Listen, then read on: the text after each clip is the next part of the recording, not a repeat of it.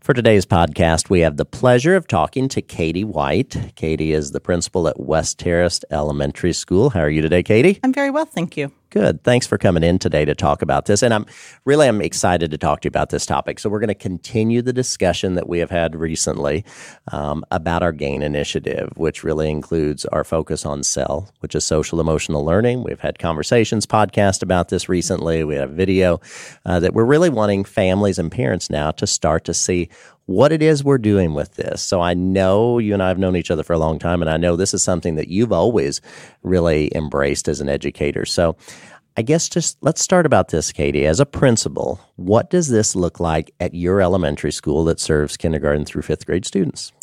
Okay, that seems like a simple question, but it's really when you take the whole GAIN philosophy and employ it into the school setting, it's several things. So first, every day in every classroom, every homeroom, there is a 20 to 30 minute time period, depending on the grade level, where the only thing we're doing during that time is doing community building, team building, and the social emotional learning curriculum. And that's new for us. That's all grade levels? Every grade level, okay. K-5. Okay. And it's an organized curriculum that has been shared with each grade level. So everybody's getting the same message, and it's really teaching children that which staff has been learning about for a couple of years, the philosophy behind neuroscience and what happens in our brain when stress occurs and what happens in our body and how do we manage that. But then it goes into a social curriculum as well and teaches children how to interact together in a positive way, how to navigate things in their lives. So there's that 20 to 30 minute time period where that's intentional, that we're doing that on the daily basis. And then, just I mentioned the last couple of years, staff has been learning about this. Okay. So it's really us paying attention to and listening to ourselves and advocating for ourselves in situations to be able to manage stress ourselves so that when we hit challenges that we're doing exactly what it is that we ask the kiddos to do. So, well, let me stop you right there then. And I think that's interesting because you're talking about how this is beneficial not just for the kids in the building, but for the adults as well. So let's back up for the kids. You're an experienced educator, you're a mother. What's the value of this? I mean, why is this worth the time? Because we know we're always looking at every minute counts in school. So what is this that is making your students successful? My staff would tell you common language, that we're all using the same language. We're all in the same space. It's intentionality, making sure that not only in our building, but every building across the city, that we're preparing our citizens to be able to navigate the issues that they'll face in life. So, this... Not just at school, Not just at school, although it certainly is helping my conversations with kiddos when I see either challenges behaviorally or academically. I can talk to them about what's happening with their own perspectives and what they're doing or what's happening in the environment around them that they might need help navigating. So you as a principal, when you're having conversations, one-on-one, small group, cafeteria, your office, wherever those may take place, you're noticing a difference in those conversations because of this. Yeah. So one of the first lessons that they do talks about the upstairs brain, downstairs brain, talks about the amygdala, and how when we get into a fight or flight situation, it's the amygdala that does the talking. And so one of the very early situations that happened in the classroom, I was dealing with the kiddos during their lunch period, and they were able to tell me that, now that I've gotten on the other side of it, I see my amygdala was doing the talking, and I really needed to take some breaths and get myself back into a state of calm before I spoke to the teacher the way I spoke to them. So you're really seeing it that students, even the younger students, are understanding why it is we're spending the time on this. They are. And sometimes they're leading us. We might have not fully understood a lesson. I've had to go into the SEL curriculum and dig a little deeper to understand it when kids come talking to me about things. So they are bringing these things in as awareness once they're to a state of calm. And I'm able to have, on the flip side, that same conversation with them when they're not in that state of calm. And part of them hears that. What do you think? Well, that is so interesting. What do you think parents may hear from their students, their kids, when they come home? Do you think they're hearing about that? Oh, I know they're hearing about it because they're hearing about it. So you're hearing from parents. We are. It's kind of fun.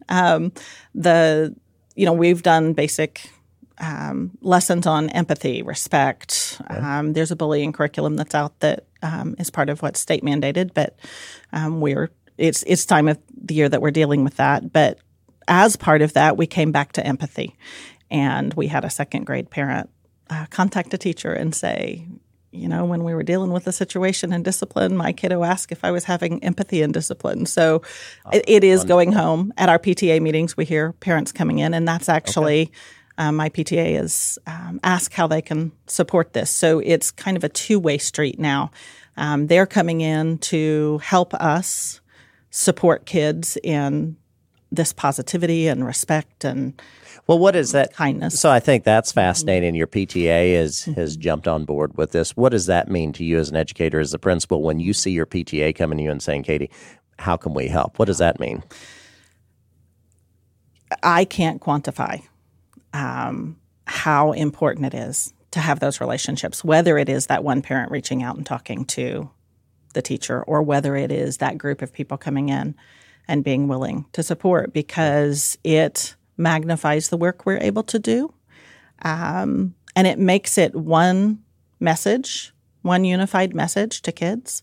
And it is, you're able to have more impact. Yeah. I want to think back to a time when, and I had the pleasure of working with you and seeing you in the classroom many years ago. So I would argue that as a classroom teacher, long before we were having professional development around SEL and that type of thing, and even using that language, that you were using some of those approaches and strategies in your classroom. So how have you seen that change from I would say, using that in your classroom to seeing it spread broader? I mean, how would you describe that transition?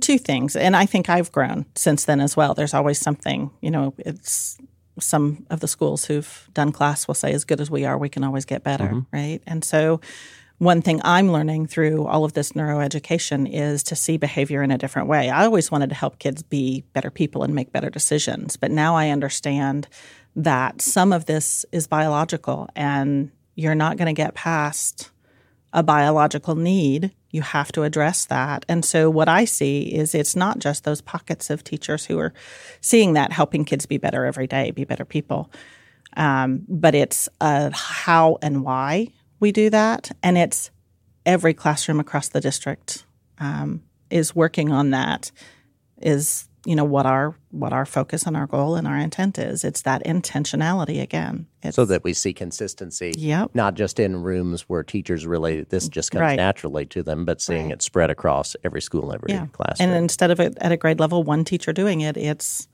4 teachers growing in that direction. And I will tell you, we're all still in different places. This doesn't magically make us all be on one road, but we're all on the same path, headed into the same direction. And the support that we've had from the district has been phenomenal, and we're hoping to provide that same support to the families as we grow this. And how would you address this if someone didn't know about this and they were to say, okay, Mrs. White, this is taking 20 minutes in the morning.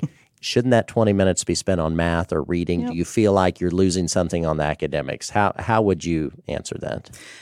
My argument is in the classrooms where we actually use that time to advance student skill in that social emotional learning aspect, I'm able to move further with kiddos academically. So the teachers who are doing it can push harder, deliver more curriculum because the kids are ready for that. So you're not seeing it as a loss, one versus the other. You're almost seeing it as a support for the academic side. It is. And it's not only helping kiddos with that. It's not only helping students be able to be ready for that, but it's helping teachers manage the stress that comes their way. And is it perfect? No. And are there some classrooms where that philosophy or mindset hasn't been embraced yet? Sure. And we're growing in the direction that we need to be growing with more education. So when we know better, we do better. And that's what I feel like is happening in the district, is as we know better, we are doing better. Well, let me ask you this. I'm going to ask you one more question, then I know we've got to get you back to school.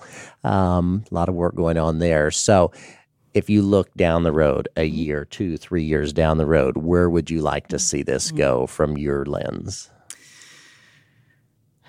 My vision is that, like I said, this is in every classroom, that every student has the skills that they need to manifest the future they want for themselves. So we know that there are going to be challenges, and outside challenges are going to come in, even if we've managed by some miracle all the challenges in our schools. Children, adults need the skills to be able to have the future they want. My vision is that every child has the future they want because they were able to maximize their experience in our classrooms.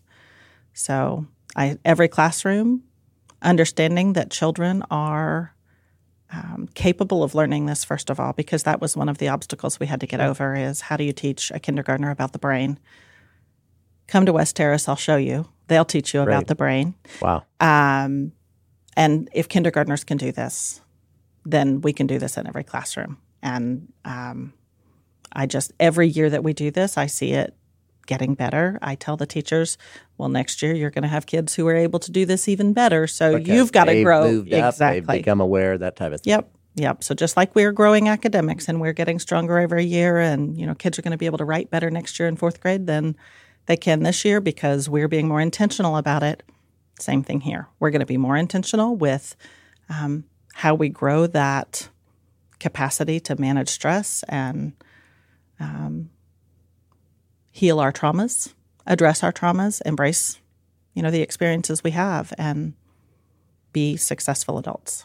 And I think that's a great way to end it, because we're talking about being successful in your current year, in your current classroom, but really the ultimate goal, making sure you're successful as a student through every stage of life, well after school. Yep. Katie White? Yep. Proud principal at West Terrace Elementary School. Thank you for taking time out of your busy day to join us. We hope to have more conversations in the future. Sounds great. Thanks for having me. Thanks, Katie. Thanks.